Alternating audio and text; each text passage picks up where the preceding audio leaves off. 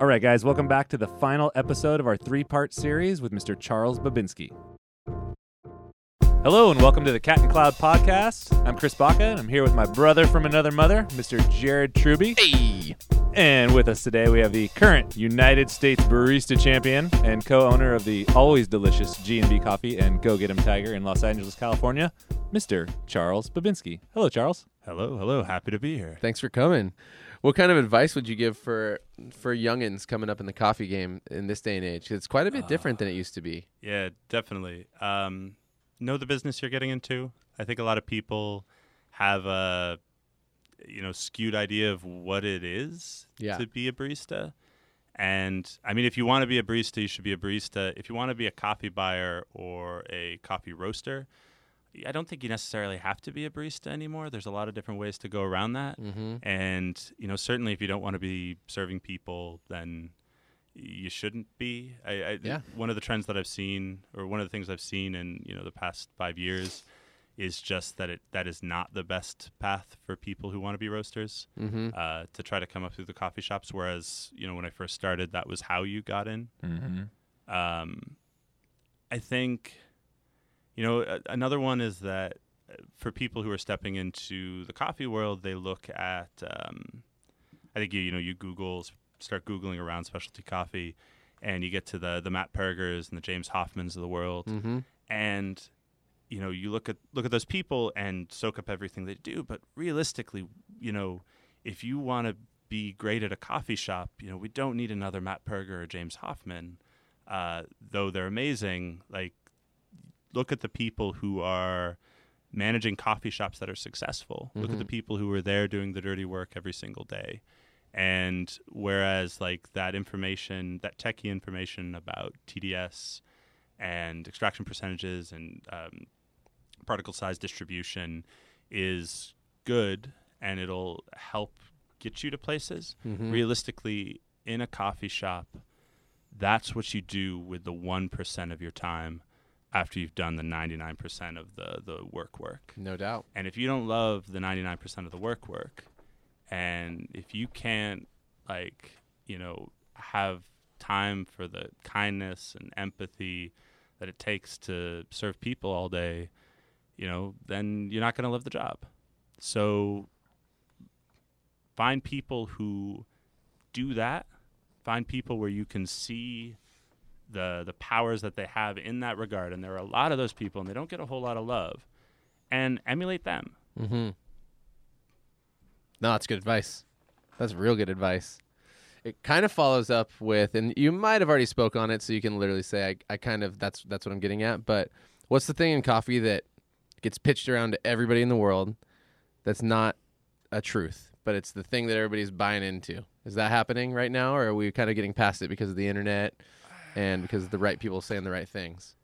I don't know. Like you're saying, like what are the myths that are bouncing around? I'm kind of saying, is there anything hot right now that people keep talking about that's not important, that's taking the focus off what is? I mean, I feel like almost like by nature, the majority of the stuff that we talk about is here today, gone tomorrow. Yeah, it's constantly changing.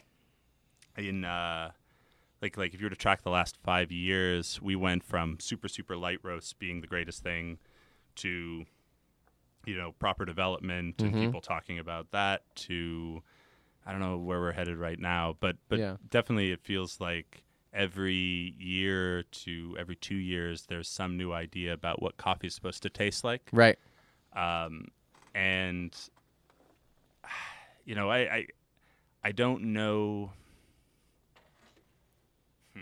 And there's a lot of concepts about what a coffee shop is supposed to look like. Oh, geez. That's like a whole other, animal. That's a whole other thing. I mean, most of those things are based in some sensible, good sense. Right. But they're usually only about 75% true, and they're only true under certain circumstances. I think that if you're definitely on a retail level, if you're in a coffee shop, right, you should avoid, or I think it's sensible to avoid picking up the philosophies of other sectors of the industry. Feeling you wholeheartedly. Yeah, know your audience, right? Exactly. And I know this is something that I did and I still do and I don't always notice it when I'm doing it, is that I'm bringing that, like, you know, beliefs about what coffee should be that are maybe rooted in a coffee buyer or a roaster's experience, and I'm bringing them to a coffee shop, Mm-hmm. and it's falling on deaf ears, Yep. or it's completely missing the mark. So Super wise. yeah. So like, you know, for people in a coffee shop, like as of right now, most of the noise that's happening is not happening from people who are, like serving, you know, our regular day-to-day customer or Right. regular day-to-day baristas. So I think if anything, like if you're a barista, most of the noise is not meant for you. Yep. But there is a lot of noise in the coffee shop that's worth listening to, and there's a lot of like things that you can glean from, you know, talking to people who are tuned into that actually you know, might matter. And that's it's not to say that and you know, all that stuff, the progressive ideas and, you know, the new technology doesn't matter. It totally does. Oh yeah. But it's easy to get sidetracked. So will you model your next cafes in a way, shape, or form to the neighborhood that you're in? Or which actually, I kind of, now that I'm saying that, I'm like, you guys actually have a model that works, and I don't think that's going to be a thing. So what do you value in a coffee shop? Like, as a consumer, you're a professional, but you probably also buy coffee places sometimes. What's important to you? I mean, good coffee. Like, just having a place that has good coffee, however it's prepared, is a nice thing. And it's so rare that I get to go out and like actually enjoy a full cup of coffee when I go someplace, that to get one that is very tasty is always a nice thing. Definitely being able to go to a coffee shop and get something without any fuss, like especially when the barista knows you and you order an espresso and you're like getting the whole, like, I'll remake it 3 times. I think that happened a little bit more a couple years ago than it does now, but every once in a while it still happens. But yeah, good coffee. As far as the experience goes, I mean, honestly, the coffee doesn't even, if you're talking about espresso, the coffee doesn't even have to be that good. Like a reasonable cappuccino is a reasonable cappuccino.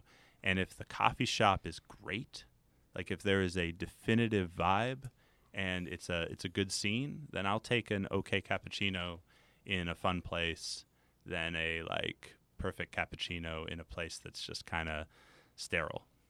Right. So what was take us back to the first time Charles Babinski had a coffee that blew his mind and that made him go, "This is a thing. Oh yeah, I'm going All right. there." So first coffee I had that was absolutely amazing was I lived in New York when I was 19, 20.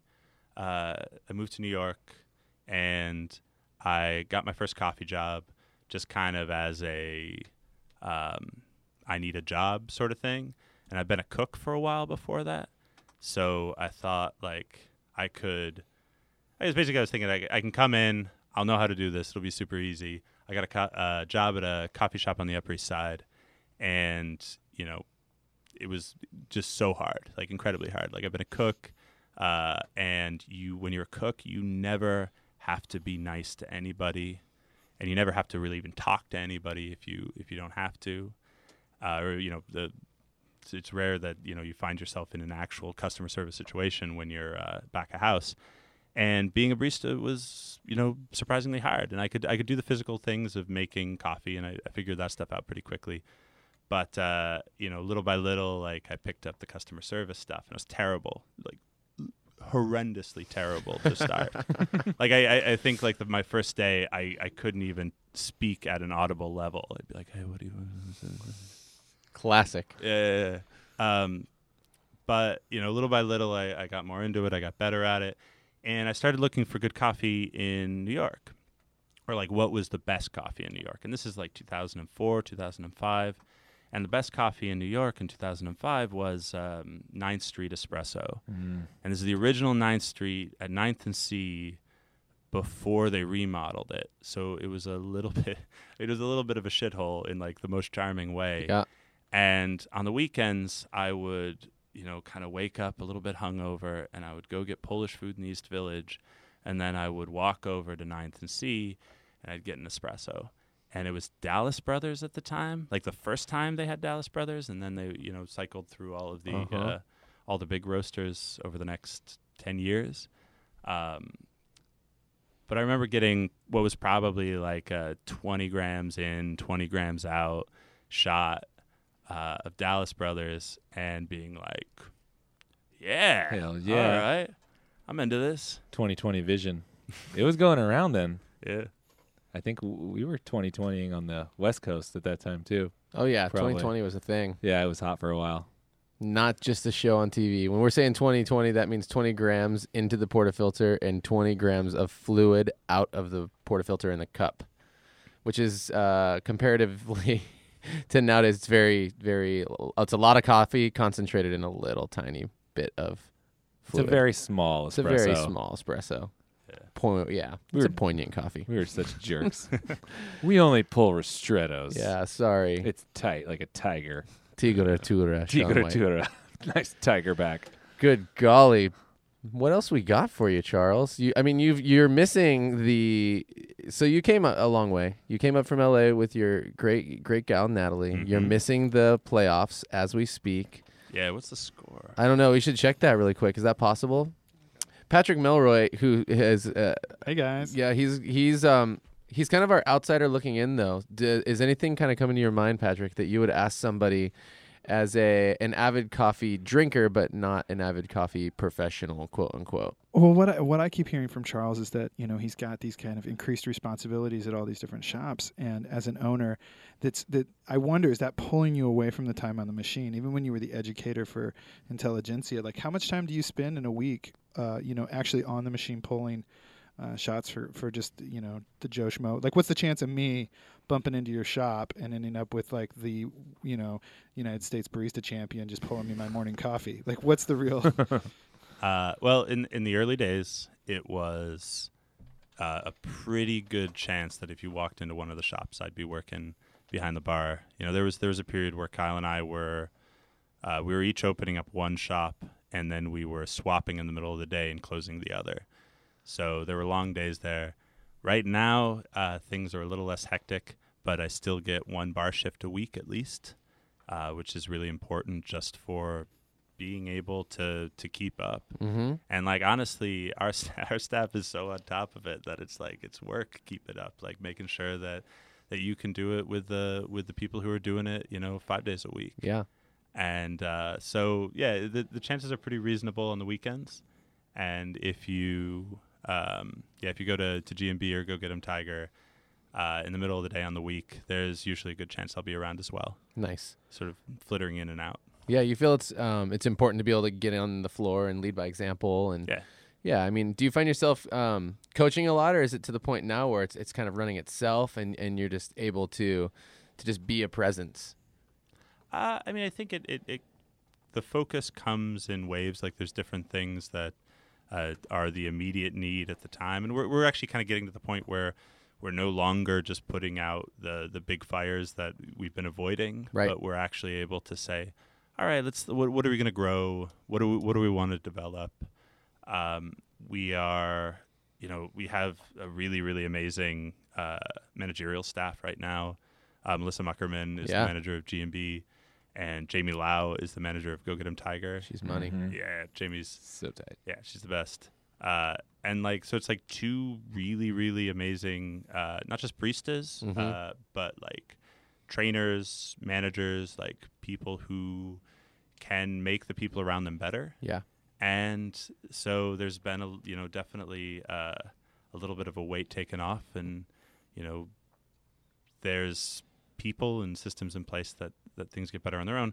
But that said, like it's still like all of the love and the energy that I get to put in, I still get so much out. And we're not at the point yet where Kyle and I are sitting in the back in the boardroom, like Appletinis. yeah, exactly. Making deals. The National Basketball Association reports with 4 minutes and 19 seconds left in the third quarter that the Golden State Warriors lead the Cleveland Cavaliers by 8 points, 63 to 55. Okay. Woo! This could Warriors. All right. be it. Still plenty of time. Yeah. I want to talk about espresso more. Okay. So you at G&B and Go Get 'Em are known for you, and correct me if I'm wrong because I might not have this whole thing dialed in, but you pre-weigh all of your doses into the portafilter. You use volumetric machines. Where do those recipes come from? And if you're a barista that works for you, where is there wiggle room in that recipe? Or are those set by someone and they're just there? All right. So yeah, you've got the general gist right, and the idea is that we control the recipe. Right. Right. We know exactly how much coffee goes in. We know roughly how much coffee is going out, and we set the grind so that it comes out in enough time to properly extract the coffee. Mm-hmm. And with each one of these variables, there is a standard, or sort of there is a small wiggle room based off of just a sensible understanding of why you need that to be the way it is. Right. Right. So it is, if you say dose, for example, right? Like you can think of dose as a number, but dose is a amount of coffee interacting with a certain amount of space. So if you have a 17-gram basket and, sort of medium, what would be a lighter espresso roast, your dose is pretty much set for you. You've got the range of doses that are going to work, and you're not going to get away with pulling a 12-gram shot, right? Right. Or, 12-gram dose. You're not going to be able to fit, 21 grams in there without messing up the extraction. So, you're going to be doing 19 grams. And if somebody comes in and is like, well, I want to put in 21 grams because I want to get more, more coffee in there and more coffee flavor and make it stronger. It's like, well, it doesn't really work that way, right? So there is a range for dose, but it's not like humongous. And if anybody were to step outside of that range, they would have to back it up with something that was pretty tasty. So we're talking tenths of a gram. Yeah. I mean, we have a tenth of a gram threshold is what we're looking for as far as consistency goes. Right. And generally within a gram window. Okay. But yeah, I mean, if you want to, if you wanted to pull like a 17.5 gram shot, there would have to be some compelling reason, as opposed to like 18 or 18 and a half. There'd have to be some compelling reason to go in that direction. And, at our shops, I've worked in shops where every single time somebody gets behind the bar, every single time somebody gets behind the bar, they get to change the whole recipe The dial in. Yeah. to represent That's what I was thinking about. to represent their like Interpretation. specific expression Yeah. of what a coffee should be. Right. The dial in, which is like, I mean, it's really terrible. And like what happens is you see somebody, like the coffee tastes good, and I remember there was one person at a coffee shop that would, whenever he would come on, he would immediately up the temperature, up the dose, and coarsen the grind. He's all, that's what I do. And that's the way it rolls. That's who I am. That's funny. I've experienced that yeah. quite a bit. But that's what happens when every single person is supposed to, is in charge of their own dial in and has to find their own specific expression of who they are as a coffee professional through their espresso. But at the shops, everybody's responsible for the recipe. Right. Like everybody who's on the bar is responsible for the recipe. And if I'm on bar and I step away, I turn to the person next to me and I go, oh yeah, we're 18.5 grams in. Right. And it's 43 grams out, and I'm shooting for 28 seconds. And that's written on the hopper, and they know what's up. Yeah. And Step in. They come in, they pull a shot, and it's there. Mm-hmm. In the old school era of like the artisan barista, how fucking mind blowing was it when you just figured that out? Like I remember the first time that we were talking about it, I'm like, if Jared's making coffee and it tastes good, and then you take over the machine from him, there is no dial in. You don't have to dial in. Yeah. You make it the exact same way that he's doing it because he already made it taste awesome. It's there. dialed in. It's dialed in. There is a reason. So there's a reason you use the dose that you use. Right. And it's not about, your specific expression. It's just how much coffee that's going to fit in that portafilter. And there's a reason that you pull shots to the length that you do. Right. because you want to get the concentration that, I mean, realistically, the shop has kind of dialed themselves into. This is how they experience coffee. And you need to have all of that happen in a time to properly extract the coffee so that it doesn't taste unbalanced. Right. Well, and even beyond that, so it's important for your customer base as well, because if that other person steps out and for one reason or the other, either that person makes the coffee that everybody loves and everybody else doesn't, or the other way around, Yeah. you're screwing up your whole customer base's perception of your company. Yeah, totally. Or even worse, like a new person comes on and a customer is told, hold on, I've got to I gotta this in." dial in. Oh my gosh. I'm gonna dial. It's this going in. to take 10 to 15. Oh, an espresso? Yeah, you can have one, but it'll be like 15 minutes. And it's I'm going to be dialed in pretty soon. It's so nice when there's just like a common language. We were texting this morning. I was. You and I? Yeah, Jared and I were texting. I was at yeah. I was at State Street and he was at Anacapa. I don't even know why I bothered texting you. I'm like, what are your specs? Because we always, we do Cool, they're the the same same as mine. Sweet. thing. Usually are. That sounds good to me. But no, that's actually what I was going to ask Charles. Do you find, you spoke of a medium to light roasted espresso, and do you find that there is generally a window that all of these coffees very, very closely fall into when it comes to an extraction, dose in, dose out? Do you find that like you've kind of got a sweet spot at this point? You know coffee well enough that they're all going to be right around here, or does it change fairly dramatically? Well, yeah, I would say there are certainly circumstances where you will need to change the recipe substantially for a coffee, whether or not it's espresso or filter coffee. And more often than not, it's caused by a major change in the coffee itself. Mm-hmm. And certainly if the roast is more inconsistent, Mm-hmm. that will have a big impact on it. And if the roasting philosophy is really inconsistent, Mm-hmm. that'll have a big impact on it.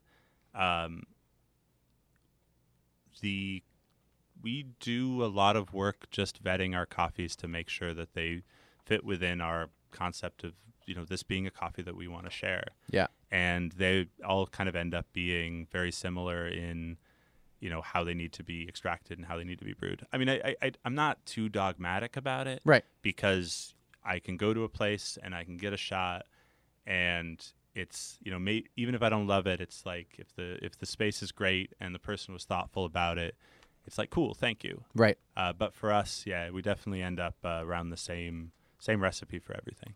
Are you a believer in, I have, and I spoke on this theory, and it's hard to back up only because nobody's done like a ton of studying, but each coffee cherry picked is its own, right? So like each peach is its own, it's slightly different, even though all these coffees are the same, right? Like do you allow grace on coffee based on it being an organic product? It's like every single coffee bean that goes in there, like there's no way every coffee's going to taste the same, no matter what. Oh, yeah, yeah. You don't want it to taste the same. Right. But they might extract similarly. I'm sorry, even like the same. Are you talking about variations in I'm extraction? talking about variations for in particular coffee? extraction for like, yeah, this is all a washed yerg from Conga. Yeah. And I mean, do you think on that? And I understand it's like it's more of a conversation topic than anything. But do you think on that level where you're like, well, we're doing our very best. I do understand that this shot here that I just pulled, that's the exact same as that shot there, is going to taste slightly different because I'm working with an organic product, and there's no possible way every single coffee cherry is going to be the exact same coffee cherry with that taste. Oh, You're saying within a specific coffee? Yeah, I mean that was Oh, yeah. that was like my whole pitch on that when I did well in the barista competitions in 2012. That was my whole theory behind it. It was like, for me, it was more of just like a mental struggle. Like I didn't have enough evidence to back it up, but I could go in there and I could pull these coffees, right? And the judges would ask me, or theoretically, if you wanted to score well, right, you'd say it tastes like this, this, and this. And like maybe 80% of the time it would taste like this, this, and this. But then that other 20%, there'd be like these couple other things coming in that were there and really exciting and interesting. Yep. But you can't explain it in any other way, you know? Yeah. But this is the cool thing about the real world. Right. We don't have to give flavor descriptors. That's also true. I guess this is coffee nerd talk. It's great. Yeah. But there's definitely variance. But when you're talking about the variance of the quality of the product, barring, presence Right. of defect, Right. I think it's pretty consistent. Yeah. And even with a coffee that has a little bit of volatility, if you're getting a good extraction, Right. it should be pretty solid. Right. And pretty consistent. Yeah. Cool. Nice. I just want to ask more nerdy questions. Yeah. And we can edit them out or not.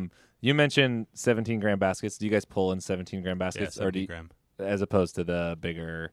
Is that a bed depth thing, or is that just, or do you not think about it? It's what we settled on. Okay. And I think it has a lot to do with the fact that we like those slightly what would be longer, though that doesn't have as much meaning as it did maybe a while ago. But we like those slightly lower concentration shots, Mm-hmm. and it's easier to get a shot that is like that and will work with a 2-shot latte and a 2-shot cappuccino when you're doing a 17-gram basket. Right. And if we were doing like a 20-gram basket or a 21-gram basket or whatever, and shots that were like 23 grams in, you're looking at 60 grams out or more, and it would be it could be unbalanced or So- intense. Yeah, it'd be gnarly and a big. What would you say your average yield is on an espresso that 38. you're going to put in a milk drink? Or It's 38 to 48. 38 to is 48. is the general range, and I think depending on the season, the shops will kind of veer towards one side or the other. Mm-hmm. But it's always generally within that range. and then to ask the maybe the trickier question, that 38 to 48 is quite a bit different than the 60 out you were talking about in competition. And is that just Or 50. 50? Yeah. Okay. Oh, it's 50. Yeah. Yep. Oh, yeah, you're close. Never mind. That's my bad. You're all. I was gonna get you. I was going to get you. No, this is so interesting. And then But we by the way, and sort of going with that, there was a period where we used the EK for our espresso at G&B, right. and I was like, okay, this is great. We're going to pull every shot on the EK, Mm-hmm. and the shots were like 20 grams in, 60 grams out, right? Yeah.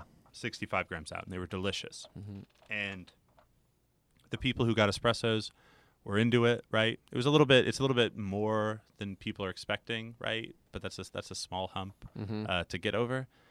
But the people who got lattes hated us, and the people who got iced lattes were like, "This is disgusting," Right. because they were getting an iced cappuccino, Right. but like a really big one, Yeah. and they weren't used to it. Yeah. Concentration of flavor is probably. Yeah, and intense. the balance was completely not what people expected. It tasted too much like coffee. Yeah, it tasted too much like coffee. It just didn't jive with their expectations. Okay. And I mean, I think it's worth noting, like, we sell a lot of coffee. We go through so much milk. Right. Yep. Like the lattes are, I mean, they are the economic backbone of a coffee shop. I For think I've sure. said that at a competition at some point, but they're the economic backbone of what we do. And the latte should taste delicious, because if the latte doesn't taste delicious, then why you're not going to have people? You don't have a coming. business. You don't have a business. And I feel like it's maybe less, and maybe, I don't know if you feel this way too, it's maybe less about the volume of coffee from the EK shot and the iced latte, but also some of the flavors that an extraction like that accentuates. Because you could have a similar coffee volume with, like, say, you did like a quad shot Yeah. latte, pulled more traditionally, might taste more Yeah, balanced than like a definitely. huge Right. It's definitely EK different. slammer. And there's always ways around it, right? Like, you could do single shots, Right. but then you're getting to this point where you're rearranging everything that you do, and It's getting complicated. yeah, maybe it's worth it, maybe it's not. Yeah. Yeah. There's definitely, I think there's with any good quality grinder, you should be able to make a good product, but at a certain point you got to build from the ground up Mm-hmm. and re-envision everything. This is awesome. Talking to coffee nerds. You gonna do it, or you want me Charles, get ready for the lightning round. We're going to do every other one. So Okay. you can start or I can start. to? I'll start. All right. Question number 1: Full House or Growing Pains? Oof, neither. They're both terrible. Ooh. Sorry. Matt Perger or Ben Kaminsky? Oh man. I love them both, but I gotta go Ben. Just because he's West Coast West Side. homie. Favorite winning USB-C performance you've seen? Oh. I gotta say, Mike Phillips 2010 Nice. was it just felt like he was bringing it. It was good. He only crushed me by like 40 points. It was totally chill. Is that a lot? It's a lot. It's a lot It maybe for was, the finals round. It was maybe 70. Fiercest barista competitor. Looking right at him. Oh, that's my boy. That's me for the record. Oh, Is it a boy or girl? I don't know yet. Oh, you wouldn't go there.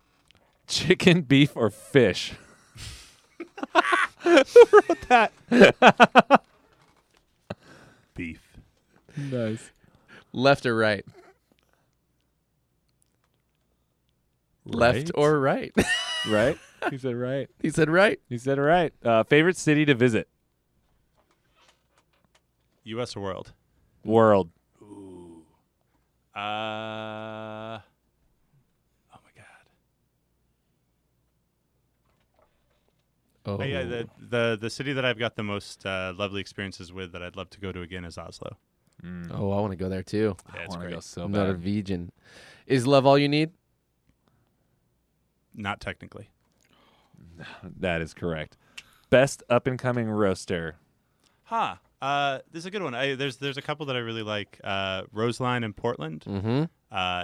Marty's doing really great stuff, and Mountain Air in Asheville, North Carolina. Like Oh. both are small roasters, at least as I'm aware, doing really good stuff. And I've seen like a progression with both of them that they keep getting better, which is what really matters. Nice. And we didn't actually mention this, but did you share whose coffees you used, who roasted the coffees for USBC and Worlds? Were they the same, different? They were pretty similar. Actually, I had the two different coffees. One, which was a Honduras from Santa Barbara from a farm called Ocotillo, Mm-hmm. which is like Santa Barbara Hondurases are some of the like most special, interesting, like exciting coffees out there. Mm-hmm. Especially right now when like Central America is not having the greatest years that it's ever had. Right. But the Santa Barbara Hondurases are just like on another level, and that coffee. So I got the Santa Barbara, the Ocotillo for the regionals, and it was the early harvest Mm-hmm. from 49th Parallel, Gotcha. and at the nationals I used the late harvest, and maybe like a week after the nationals, I sent an email to Vince at 49th, which is 49th's one of my favorite roasters on earth, and they're a really lovely company. Vancouver, Canada? In Vancouver, Canada. They're a really lovely company, and especially like through our early years of G&B, Go Get 'Em, through the competitions, like they've been incredibly supportive Awesome. and have been just like a joy to work with. But I sent an email to Vince, and I was like, hey, is there any chance, I know that they're harvesting in Honduras right now, is there any chance like you can maybe like work out getting the fresh crop? And I got an email back from Laura, their coffee buyer, that was like, I was expecting this to happen. and Ben Hameen and Nadi in Santa Barbara were like, absolutely, hell yeah.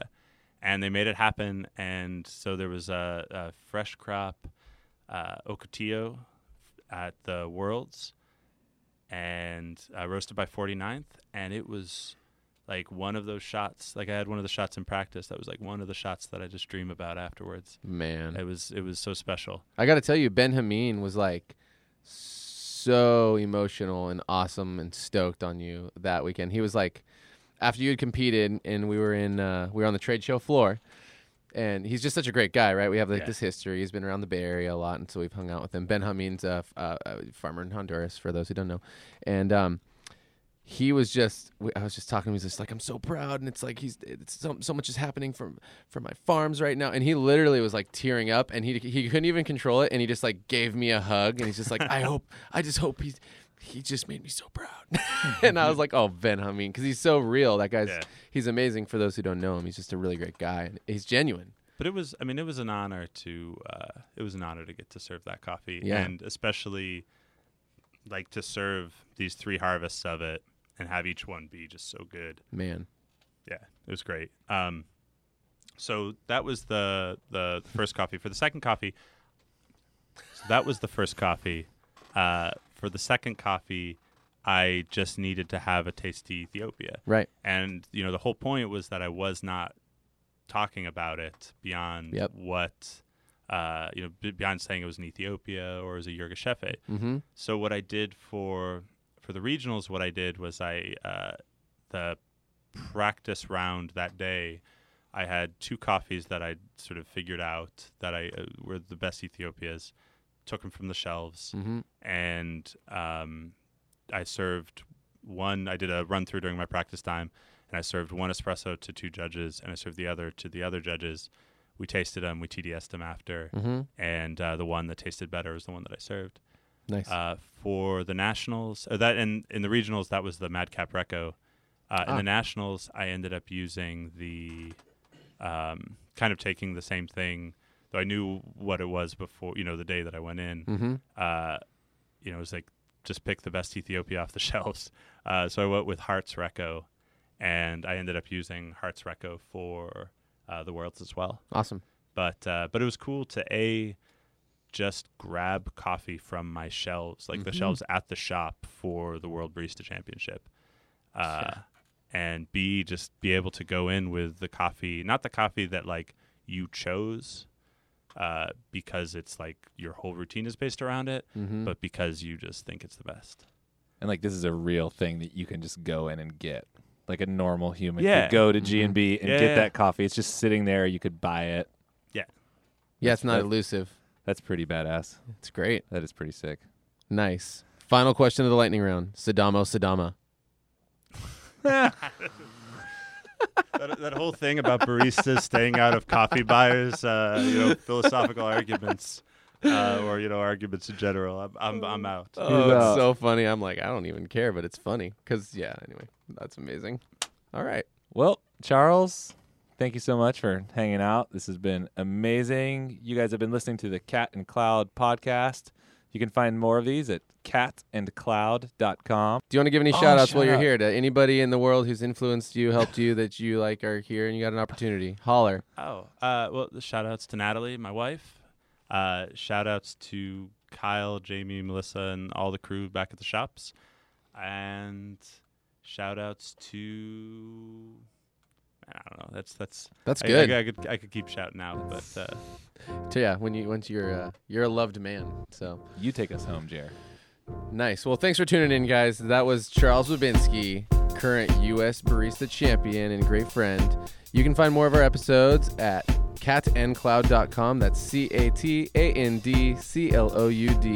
catandcloud.com. And go out, tell your friends about us. Let's listen, let's play, let's talk. If you have questions on that website, shoot them to us. We'd love to actually put some of those questions to people's ears, voices, and or thoughts on our podcast. We'll have a bunch more of these things. Come back and see us. This podcast is brought to you by Pullstring Press in Santa Barbara, California. Broadcast from beneath the Balboa Building. Meow. All right, guys, thanks for tuning in. If you haven't caught them, go back and check out our previous episodes with Ian Levine and get ready. Next week's going to be hot fire. We've got Brent Fortune coming in with his own 3-part series. Come on back now, you hear? Nice.